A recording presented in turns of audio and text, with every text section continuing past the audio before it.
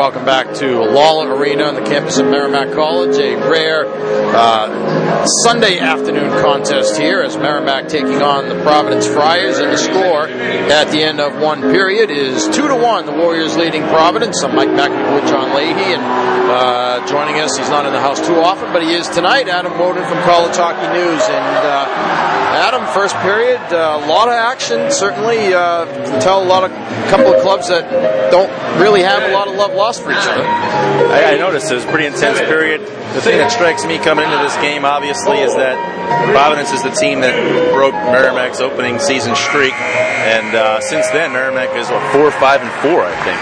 So there's obviously a lot that Merrimack wants to prove in this game. I think it shows.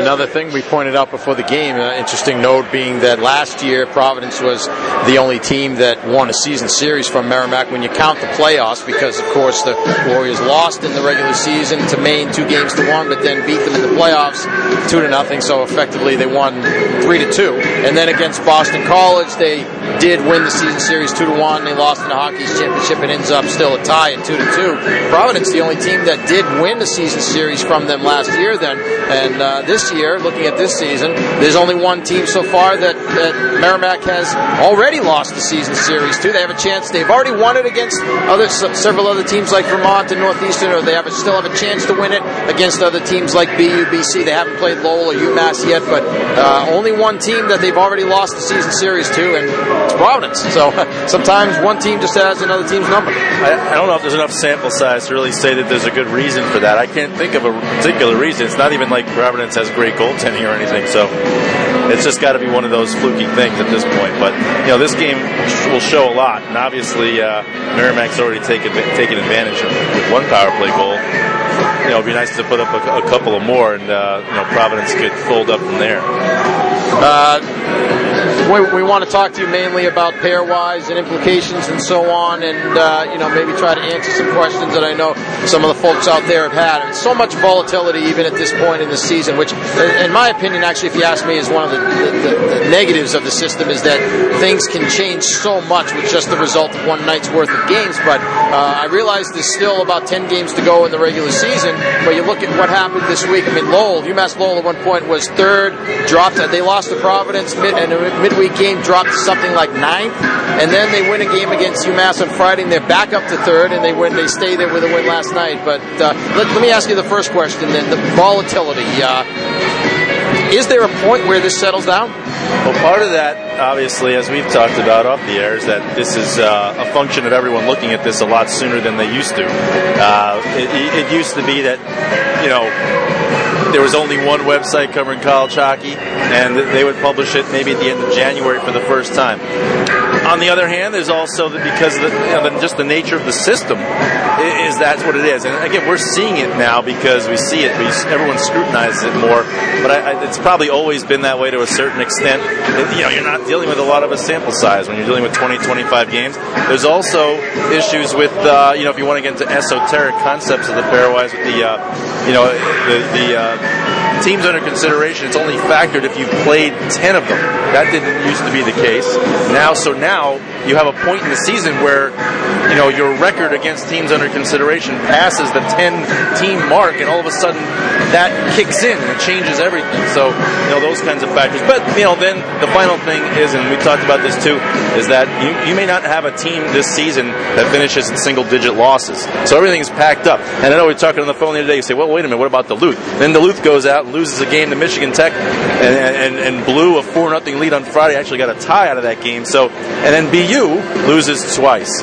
So I don't know at this point. I think Duluth has 6 losses, but given how tight the WCHA is, and I don't think we'll have a team probably with less than 10 losses, and that's pretty rare. So when we talk about that volatility, I guess the first thing probably is, let's say you're a Merrimack fan, right, and you're watching this. You're probably watching it more closely than you did a couple of years ago, certainly, and more closely than people used to watch it. But when you have a given night, you can go. Coaches talk about trying to manage the highs and the lows, right? Don't you kind of have to do that to some extent as a follower of a team and manage the highs and lows? You lose on a Friday night, you drop 4 spots, all of a sudden, the sky is falling. next night you bounce back, you pick up a win, you jump up 4 or 5 spots, and everything's good again. Too much information sometimes not a good thing.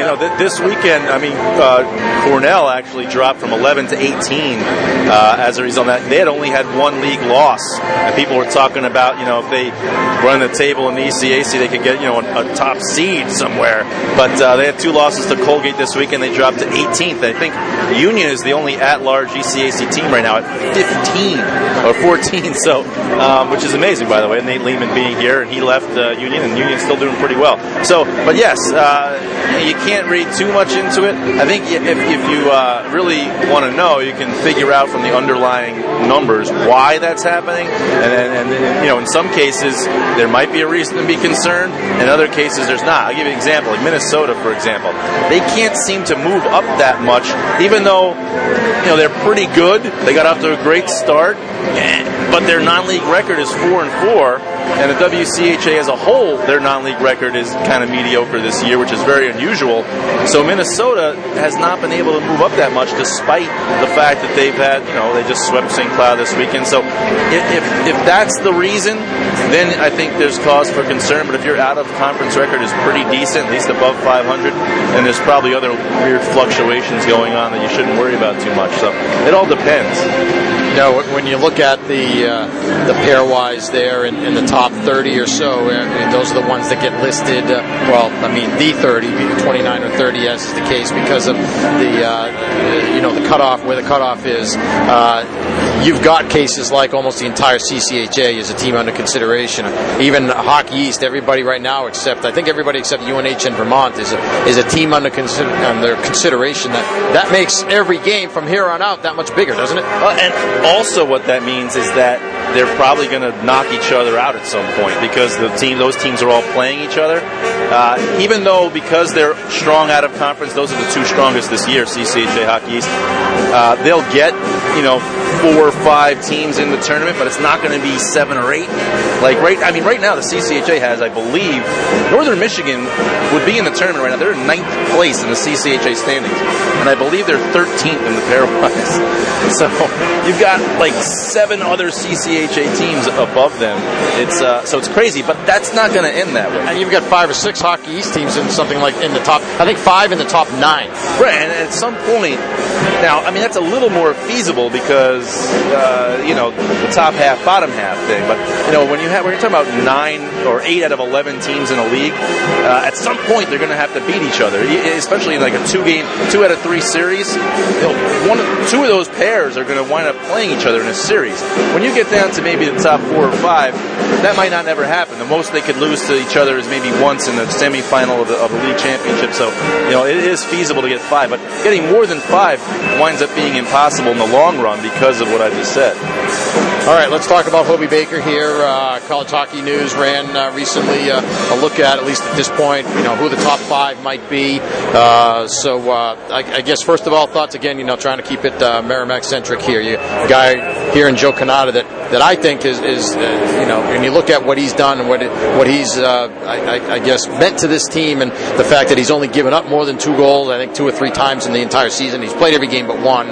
Kept them in all those games. They're not scoring. They're not one of the higher scoring clubs in the league, but still right up there and second or third best team defense in the country. Where does a guy like that rank? I think Cannata's great, and he's a very sound goaltender, big, obviously. But working against him, I think, is that it's not a cumulative award. You mentioned that how great he's been, of course, over the time. But even if you just talk about this season, certainly he's having a great year this year too. But I'm saying it may not be.